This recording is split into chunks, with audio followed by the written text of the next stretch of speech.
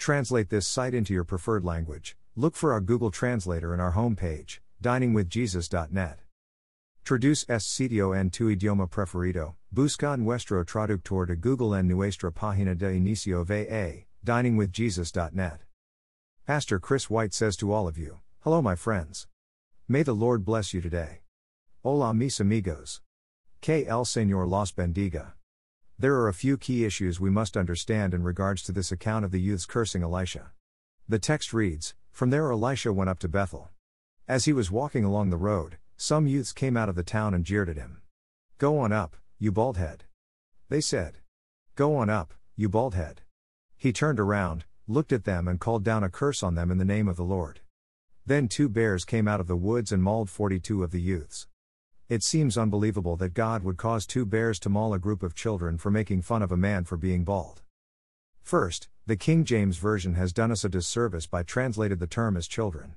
The Hebrew word can refer to children, but rather more specifically means young men. The NIV, quoted here, uses the word youths. Second, the fact that the bears mauled 42 of the youths indicates that there were more than 42 youths involved. This was not a small group of children making fun of a bald man. Rather, it was a large demonstration of young men who assembled for the purpose of mocking a prophet of God.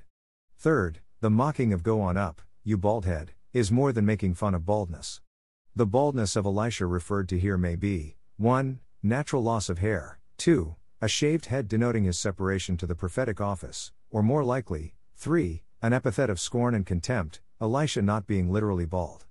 The phrase "go up" likely was a reference to Elijah, Elisha's mentor, being taken up to heaven earlier in 2 Kings chapter 2 11-12. These youths were sarcastically taunting and insulting the Lord's prophet by telling him to repeat Elijah's translation.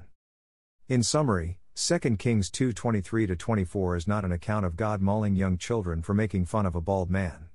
Rather, it is a record of an insulting demonstration against God's prophet by a large group of young men.